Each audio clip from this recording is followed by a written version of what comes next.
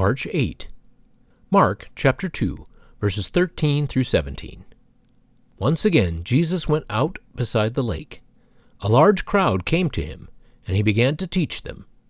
As he walked along, he saw Levi, son of Alphaeus, sitting at the tax collector's booth. "Follow me," Jesus told him.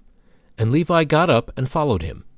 While Jesus was having dinner at Levi's house, many tax collectors and sinners were eating with him and his disciples, for there were many who followed him.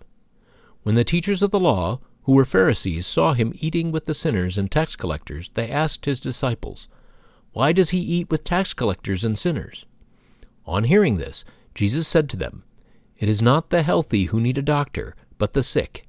I have not come to call the righteous, but sinners." Have you ever resented God calling a particular person?